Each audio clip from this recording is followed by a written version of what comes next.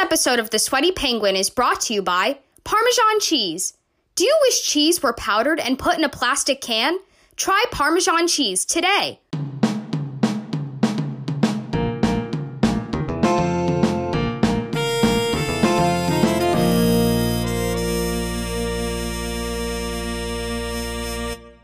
Welcome to episode 54 of The Sweaty Penguin, Antarctica's hottest podcast. I'm your host, Ethan Brown. It is Friday, August 13th. You can subscribe to The Sweaty Penguin on Apple, Spotify, Google, Podcast Addict, wherever you get your podcasts. Be sure to leave a 5-star rating and a review, and you will get a shout-out at the end of the show. The other way to get a shout-out? Join our Patreon. For as little as $5 a month, you'll also get access to some Sweaty Penguin swag, exclusive bonus content, and more, including an extended cut of last week's episode on succulents. To join the Patreon, it's super easy. All you have to do is go to patreon.com/thesweatypenguin. The Sweaty Penguin is presented by Peril and Promise, a public media initiative from the WNET group in New York, reporting on the issues and solutions around climate change. You can learn more at pbs.org/perilandpromise. Today, we are talking about Greenspace, the fifth worst space on the Monopoly board, behind the brown spaces, the utilities, jail, and luxury tax. I mean, how can you call that space luxury tax if everyone has to pay it? Isn't a luxury tax just for the caviar and infinity pool owners? I'm not saying get rid of the square, but if you want to put a $100 penalty into the game, at least call it something accurate like payroll tax or got sad and ordered a week's worth of takeout. In addition to being the Monopoly color set no one lands on that costs $200 per house, green space refers to areas of grass, trees, or other vegetation set aside in an urban area. Green space has been gaining popularity in recent years. It offers environmental, economic, health, and social benefits to cities, and residents find them both aesthetically pleasing and often very useful. But with this popularity comes a bit of stumbling. Just listen to New York City, as they took a pretty big swing and a miss earlier this year. Look closely to recognize that we are sitting on the famed Lincoln Center fountain. This area redone with a big blanket of synthetic grass. Starting May 10th, the public is invited to lounge on this lawn. It's true. New York City's Lincoln Center turned their plaza green, but instead of using grass, they used artificial turf. And I have to say, one, does anyone actually like artificial turf? I played sports on turf as a kid, and within about 3 minutes, the bottom of my shoes were melting off and about 50 little specks of fake dirt were somehow buried inside my socks. In all fairness, Lincoln Center used a soy-based turf material called Sin Lawn, which is supposedly a lot more grass-like, but you know what's even more grass-like? Grass! Which brings me to my second and more important point. Why is Lincoln Center touting this on the news as a lawn? Doesn't the word lawn suggest actual grass? And on top of that, this news story is titled Lincoln Center's Famed Plaza Goes Green. And the Lincoln Center website actually refers to the plaza now as The Green. But I don't know how it's getting recognized as a green space if there's no actual plant life on it. If we're defining green space by any space that's the color green, then a moldy carpet, the New York Jets locker room, and a decked-out rainforest cafe would also all be green spaces. I'm not saying it can't be a fun outdoor concert venue, but to put it on the news and make it out like this cool green lawn is really misleading. But in addition to these green space imposters, there are actually challenges related to real urban green spaces. They certainly provide a lot of really cool opportunities to cities, but there's also lots of barriers to building them, difficulties after implementation, and simply cases where they're not living up to their full potential. So today, we'll discuss what these challenges are and how we could think about green spaces moving forward to make them an even better opportunity for our urban communities. But first, what is urban green space? Well, according to a paper in the Journal of Environmental Protection, the definition of urban green space is a public or private open space in an urban area primarily covered by vegetation, which is directly via recreation or indirectly via environmental benefit available for users. In other words, they're in cities, they're covered in vegetation, and they provide a benefit. And I know what you're thinking. By that logic, wouldn't a city bike covered in cilantro be considered a green space? To which I would say yes, Yes, it would. But there's so many more types of green space, such as parks, sports fields, riverbanks, greenways, trails, community gardens, rain gardens, green roofs, street trees, nature conservation areas, schoolyards, playgrounds, public plazas, and the list goes on and on. So why is green space becoming so popular? Did it make a funny TikTok? Did Morgan K ask it to the prom? I can neither confirm nor deny that, but what I can tell you is that Greenspace provides a laundry list of really cool benefits. Environmentally, green spaces can combat climate change by removing carbon dioxide from the atmosphere, and can often do so even more effectively than their forest counterparts. A study in environmental pollution found that individual urban trees, on average, contain approximately 4 times more carbon than individual trees in forest stands. They can also cool the city itself, reflecting sunlight or providing shade, as opposed to pavement, which absorbs sunlight and melts your shoes off, yet still not as badly as artificial turf, which I'm pretty sure is already just the temperature of the sun. Green spaces also can control pollution, reducing air pollution by absorbing unwanted particles, and reducing noise pollution by being quiet. And green space can promote biodiversity and conservation in so many ways, whether it be the plants that populate the space, the pollinators that pollinate the plants, or the birds and animals that eat the plants. I mean, if there weren't green space in New York City, we couldn't even have the bee movie. The bee movie! I mean, who would teach kids that a bee could get the hots for your girlfriend and get her to break up with you then? And it doesn't stop there. Green spaces bring a bunch of human health benefits, not just by removing toxic pollutants from the air and reducing noise, but promoting exercise and sports, creating space to socialize, and helping mental health. In fact, a variety of health studies have shown that contact with nature offers a range of medical benefits, such as lower blood pressure and cholesterol levels, enhanced survival after a heart attack, less obesity, and lower levels of stress and depression. Green spaces also bring economic benefits. Improved public health leads to reduced healthcare costs, a cooler environment leads to reduced air conditioning costs, and seeing as they're so popular, green spaces also improve property values. And on top of all that, green space just provides more opportunities for the children growing up in cities.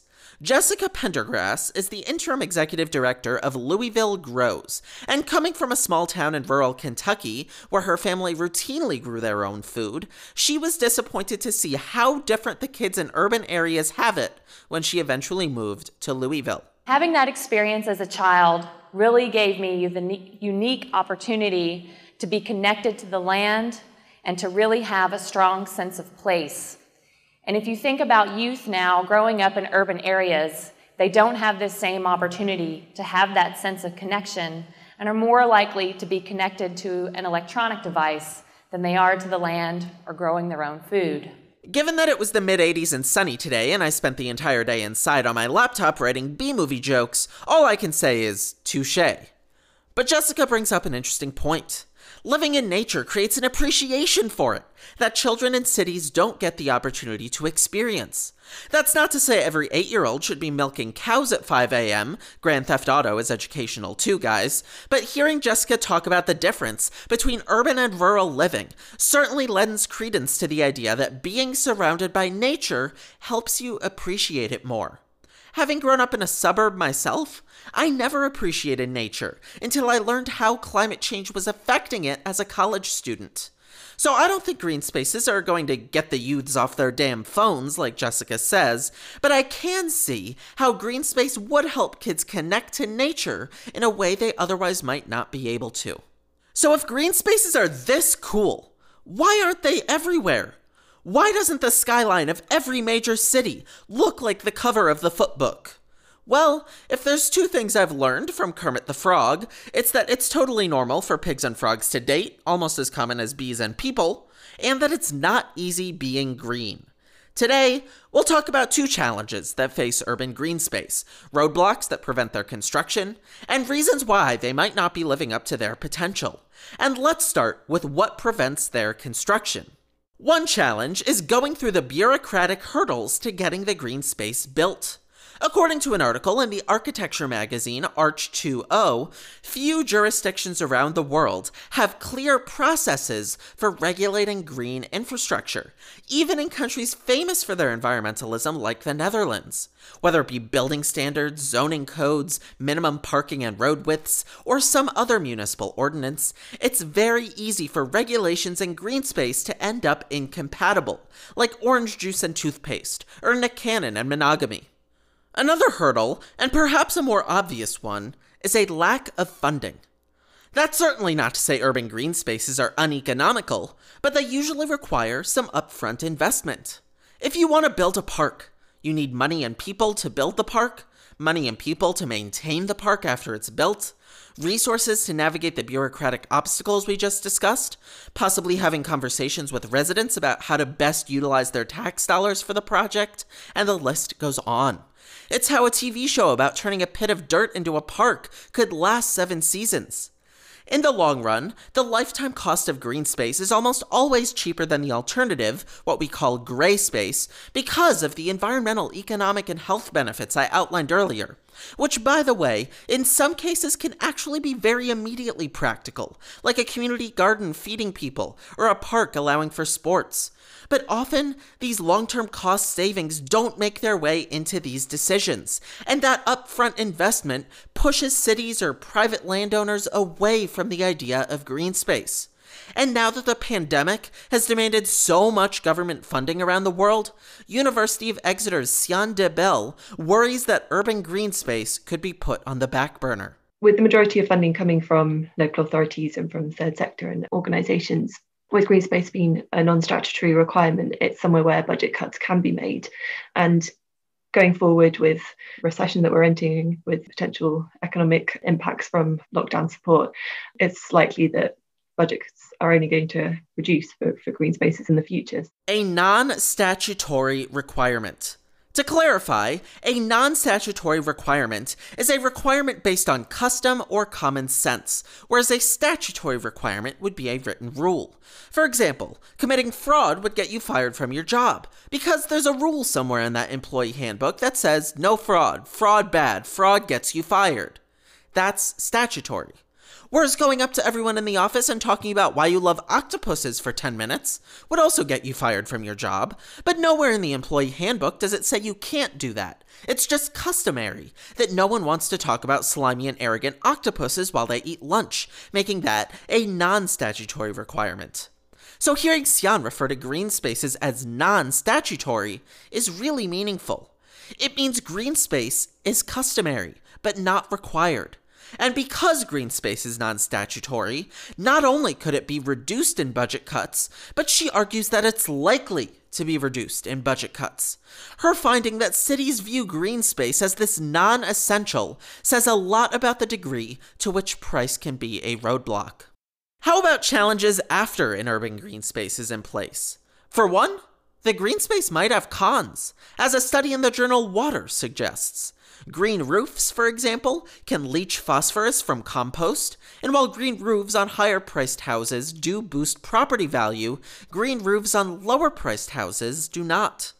Rain gardens, which are shallow depressions in the ground in which stormwater can be filtered, also can sometimes fail to remove all pollutants, such as when the water contains de-icing salt, and that water can then leach into the ground. And trees, that's right, our beloved trees, can invite unwanted insects, spur pollen allergies and asthma, and demand a lot of effort to manage, especially if their leaves need to be raked. Research on potential cons on green space is really just getting started, and while I certainly don't anticipate these cons would turn green space into a poor investment, I do think they're worth taking seriously. It's like Mike Richards getting the hosting job on Jeopardy! It's probably not a bad idea, he did a good job, but it's still important to address the fact that he's the executive producer. I've negotiated with myself before when I decide whether or not to make microwave mug cake at 3 a.m., but negotiating the hosting job of one of the longest-running TV game shows in history feels like a different level. While we don't know as much about cons, we do know a bit about how urban green spaces might not be living up to their potential. According to data from Naturevation, a project which we'll discuss plenty more during the interview, there are actually many cases in which a nature-based solution is motivated by a single objective rather than a longer list of issues, even though these endeavors are perfectly capable of tackling more than one thing. And whether they be motivated by one issue or multiple issues, Naturevation found that these nature-based solutions address air pollution and climate change to a far lesser degree than, say, biodiversity. To me, that sounds like a missed opportunity. Like Joshua Bassett's character not breaking the fourth wall after saying deja vu in an episode of High School Musical, the series. I mean, that was a blatant jab at Olivia Rodrigo's chart-topping hit if I've ever heard it. Way to rub that messy breakup in, Disney.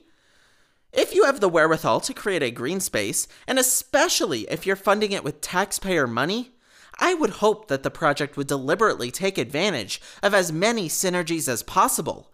That would get you the most bang for your buck and provide the largest possible benefit to the community.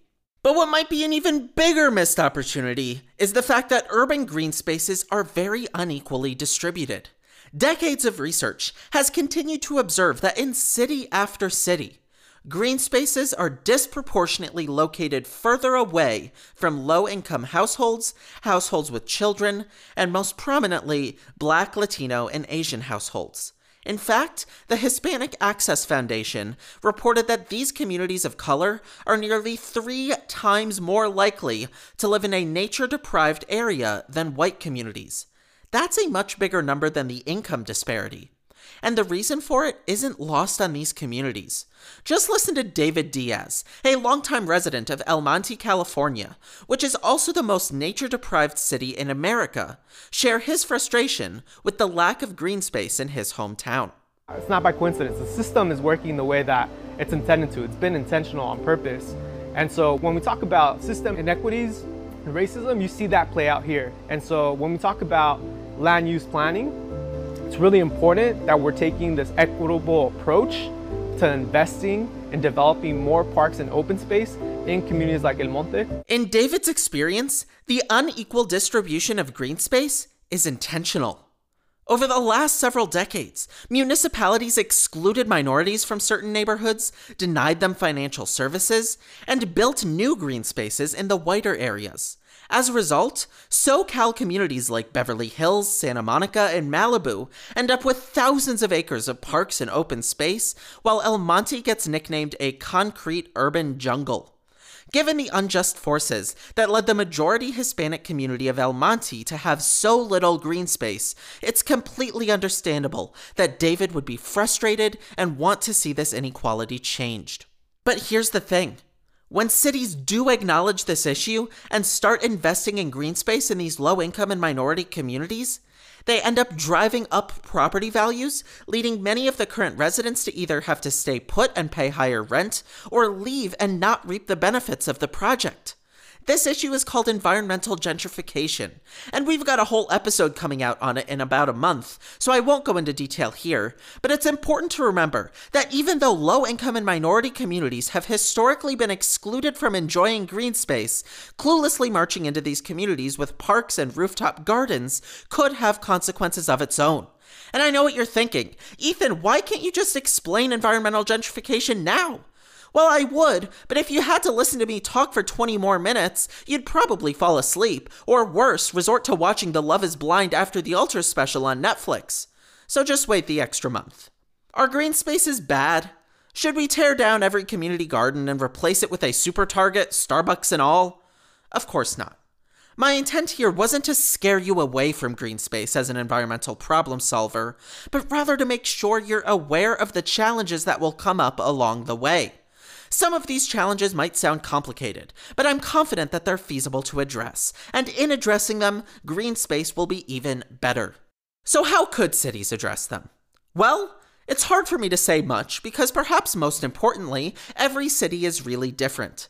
Different cities have different demographics, different funding, and different levels of green space. Some are just getting started, and some have more projects going on than a second-grade art class. Preston, you've got a mug in the kiln, a watercolor drying, and a half-finished weave. If you start drawing with those magic markers in your hand, you're not going to have time to finish it. That said, I think there are some things that can apply to any city. Review local ordinances and try to develop green space-friendly ones. Include long-term cost savings in your decision-making. Find experts to help determine how projects can tackle multiple issues at once. Get feedback from the community. Even determining ways to measure success with green space, present and future, could make a difference. Another option is encouraging the development of private and grassroots open green spaces. Take this project in Baltimore called Bliss Meadows, founded by Atia Wells in 2017. A pediatric nurse, Atia began to learn why her ancestors felt a deep disconnect with nature and began working in her community to change that. This land reclamation project, located on a 10-acre space in Northeast Baltimore, is helping create equitable access to green spaces while also providing educational opportunities and community building. With people of color historically having limited ability to connect with natural environments, as well as lacking local nutritious foods, this project is creating an urban paradise that's both agriculturally productive and educationally empowering. And to call Bliss Meadows an urban paradise is really high praise. But as much as I want to joke about that phrase, it could actually be fitting. Based on this clip, we already know that this project covers two objectives: social equality and nutritious food growth. It's equitable. It's educational. It seems like the whole package. And as cool as many public green spaces are, it's hard for me to imagine something public earning the status of urban paradise, because this green space was created within the community, born out of personal experience. City governments can do their best to learn about the communities they govern, but stories like this one are great reminders that often the best experts on a particular community are the actual people who live there. Grant programs, subsidies, or tax breaks could be ways for governments to incentivize this sort of grassroots free market green space. Besides, where would Leslie Knope's Pitt Park be without Ann Perkins? I know it got so hard to fit her into the plot of the show that they had to force her into a relationship with Tom of all people, but come on, how could you make a park without that cunning, pliable, chestnut-haired sunfish? It may also be worth reflecting on what our understanding of green space is. Since the title of the episode was Urban Green Space, I focused on green spaces like trees, gardens, etc. But similar solutions with similar synergies can take many forms. It can be a wastewater treatment plant, which we've got an episode on. It can be a pond. It can even be a new transportation system. While these approaches may not fit the definition of green space, that doesn't mean they can't be useful for cities in very similar ways. Ultimately, the goal is to find the best possible solution, even if it turns out not to need as many plants. Take note, quirky college freshmen who learned nothing from last week's succulent episode. And look, I get that it's a little annoying to be poking holes in something as cool as green space.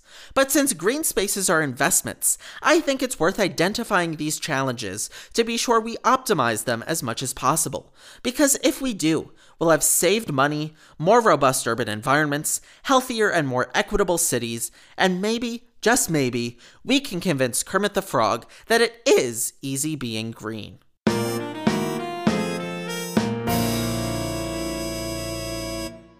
Do you wish your salt came out of a cow's mammary gland? If so, Parmesan cheese is for you. It takes 5,060 liters of water and 13.5 kilograms of carbon to produce just 1 kilogram of Parmesan cheese. But hey, that's a small price to pay to make sure my pasta sticks together a little bit, right? Parmesan cheese. Nope. Screw it. Ethan, hey, Ethan, cut. It tastes too good. I can't do this. Forget I said anything.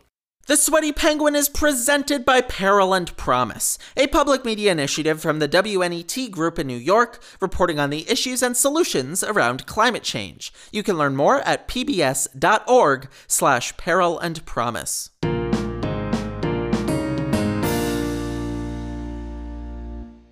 Welcome back to The Sweaty Penguin. With me today is Dr. Harriet Bulkley, Professor of Geography at Durham University. Dr. Bulkley, welcome to the show. Thanks for having me. First off, you're a leader in the Naturevation project. Could you tell us a little bit about that project and what your role is? Sure. So Naturevation is a project that's funded by the European Commission under a program they call their Sustainable Cities and Communities Program, and started in 2015. they issued a call for projects that wanted to look at how cities are working with nature around sustainability goals. A nature-based solution is where actors have purposefully thought about working with nature in a city to deliver ecological, economic, and social benefits, preferably all at once, though that's not always possible. And I guess it's been placed in kind of distinction to technical solutions. So trying to say that nature has functions and services that we should be looking to also to help us in this kind of quest for sustainable cities. So my role in the project is as the convener of the team. There are about 80 of us working on the project across 14 different organizations, universities, policy institutes, and municipal governments across Europe. I'm wondering if you could speak to what you would say some of its key accomplishments have been. Yeah, well, this is a good week to ask me because I just had to draft the final project report because we've come to the end of our funded time as a project working together. I won't give you all the 30,000 words of that because I don't think we'll have time for it. But some of the things that we set out to do were really to try to establish the evidence base of, what were cities across Europe really doing with nature at the moment. So before we start to try and invent new things and develop new interventions, it's a good idea to try and take a stock take of what's happening at the moment. So we developed what we call our Urban Nature Atlas, and it's got 1,000 examples across 100 different cities. And we've really learned a lot from that, not only just the fact that there's lots going on, but we've learned a lot about the different actors that are involved and the different goals that they're pursuing. And in a sense, what we've seen is that cities are working with nature towards ecological goals around green space and biodiversity, economic regeneration, and health and well-being. Those are at the absolute top of what cities are doing nature-based solutions for. But they're much less often focused on climate change or air pollution or water or social justice goals.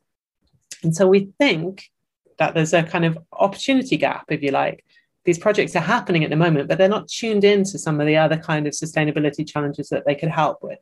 So by retuning them, by thinking, okay, well, you're working already on green space and urban regeneration, what could you add to this to really kind of address climate change or social justice?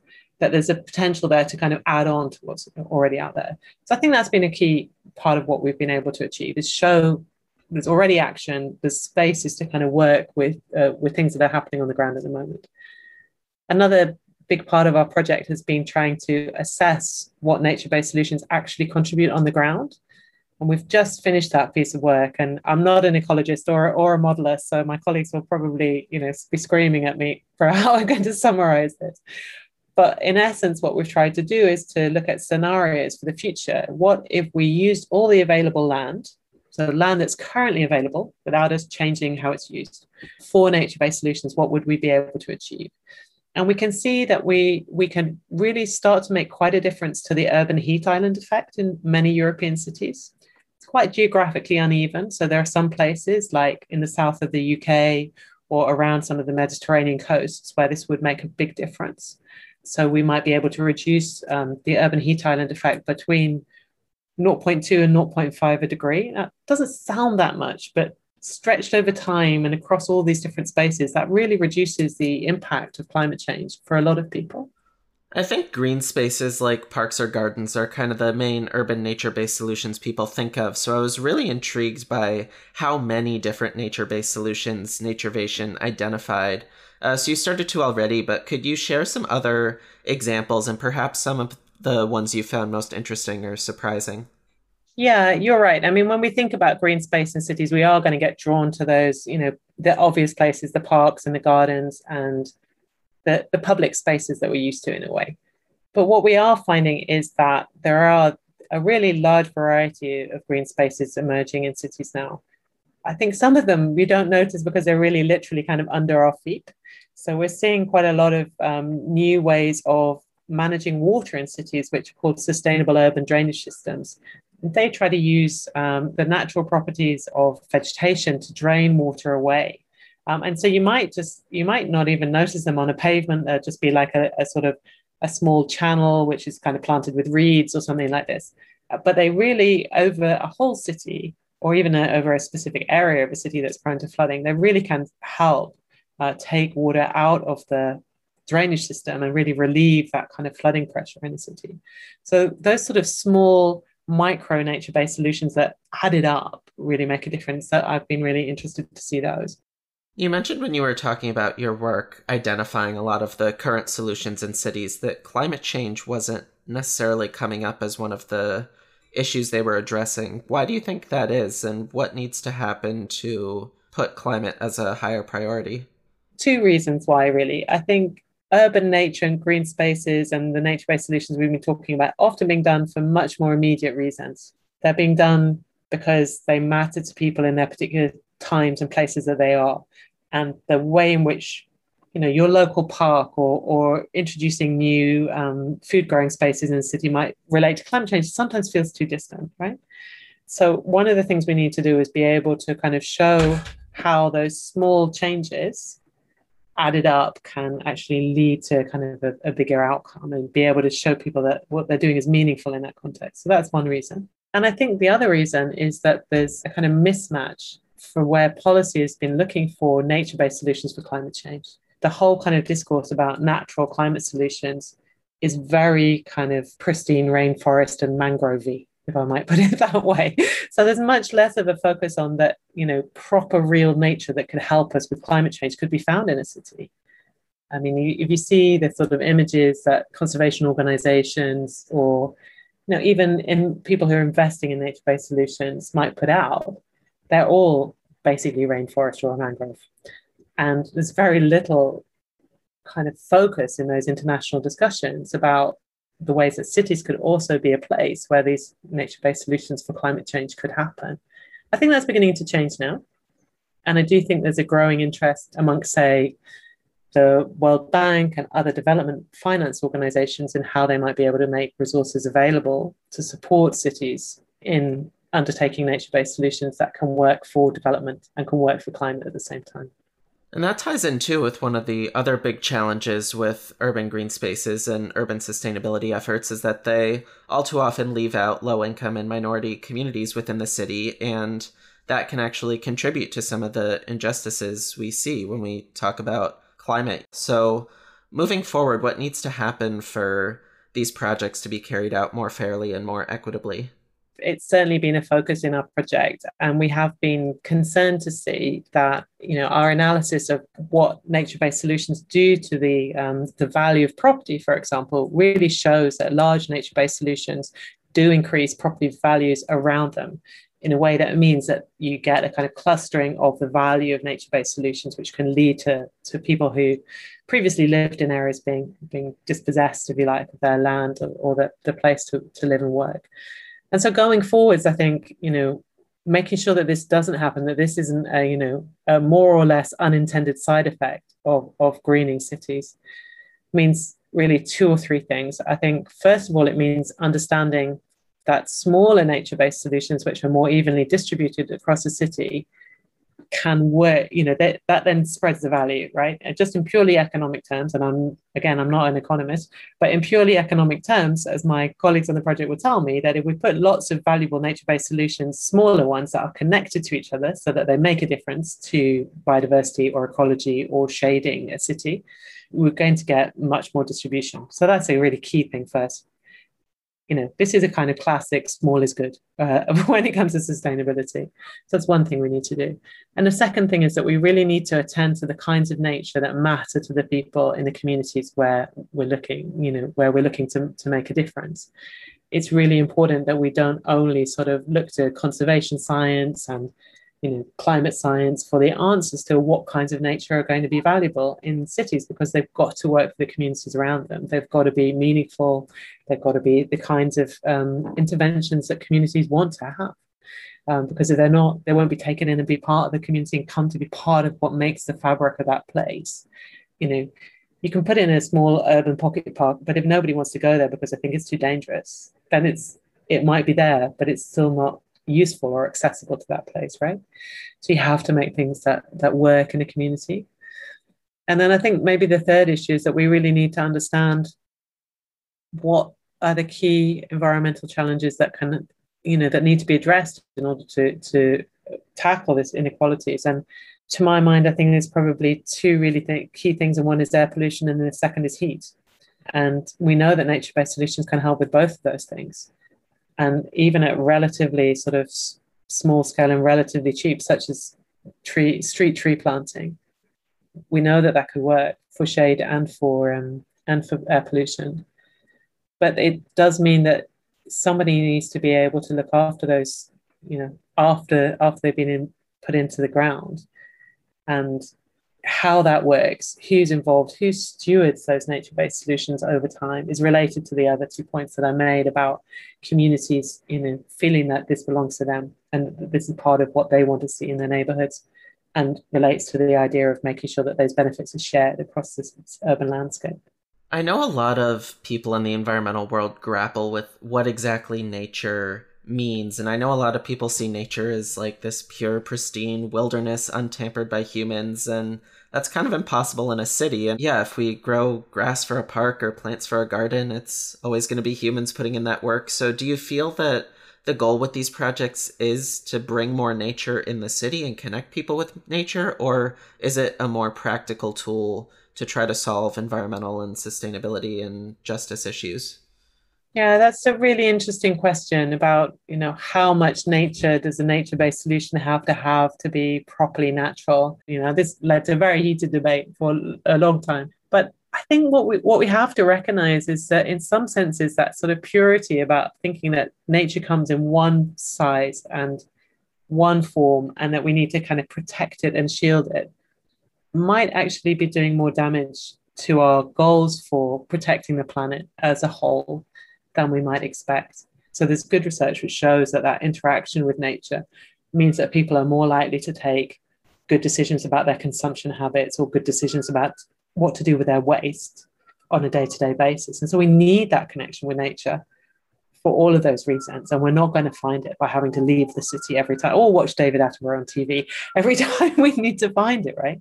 So I feel quite strongly that we need to kind of take off those kind of boundaries of this kind of idea that proper nature is to be found somewhere else outside of our everyday lives, and instead think about the kinds of nature that are around us, how we can help that kind of nature thrive, what can we do to make more space for it alongside our own living in the city. Because I think, we're just going to have to learn to get along with that kind of approach to nature-based solutions. My last question for you, what would be your advice to cities or city governments about how to either better implement Greenspace or implement more of it, or what would be your message? Well, I do think that there's currently quite a lot of space in cities that is not being used as productively as it might be. So in the analysis that we did of 3 cities in Europe, in Malmö in Sweden, in Utrecht in the Netherlands, and in Barcelona in Spain, we found a really surprising result, which was that 10% of the space in each of the cities was available for nature-based solutions. So that's 10% of that land being available for nature-based solutions. And the surprising thing for us was that it was so consistent. These are 3 completely different cities in their makeup. Some of that space is green roofs, but other spaces are streets where you could plant street trees, urban parks, which could be expanded by, say, removing some of the car parking space and making that either permeable or making it more part of the park. So it's a remarkable consistency of already existing land that could be used for nature-based solutions. And that's land which is within the public domain. Then we also have a whole set of other actors in cities that have land that are not being used for these reasons. So in the UK, at least, we see utilities, so electricity providers or water providers, they have land around their infrastructure, same with railroads, same with transport, the famous example of the verges, of how to keep those biodiverse. So I think that first, thinking, what are we wasting in our city? What could we repurpose? What we could think about differently? And then the second piece of advice would be just to find the key actors and stakeholders who can make this happen with you. City governments are really important to this transition to bringing nature into cities, but they cannot do it alone. They don't own enough of the land. They don't have enough of the resources.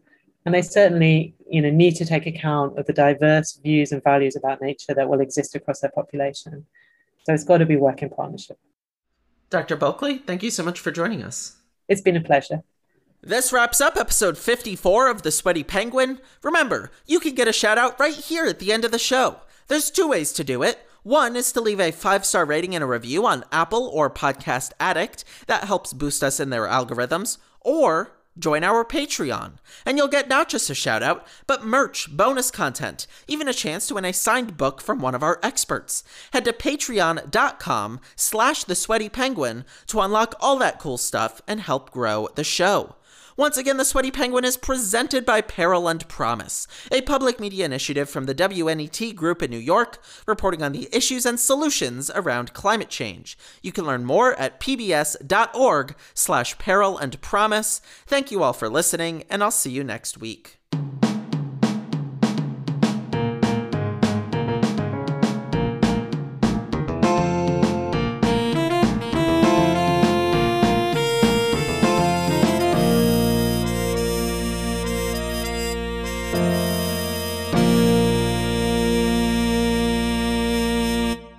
Today's episode was written by Dane Kim, Ethan Brown, and Lindsay Cronin, edited by Frank Hernandez, and produced by Ethan Brown, Shannon Damiano, Frank Hernandez, and Caroline Kale.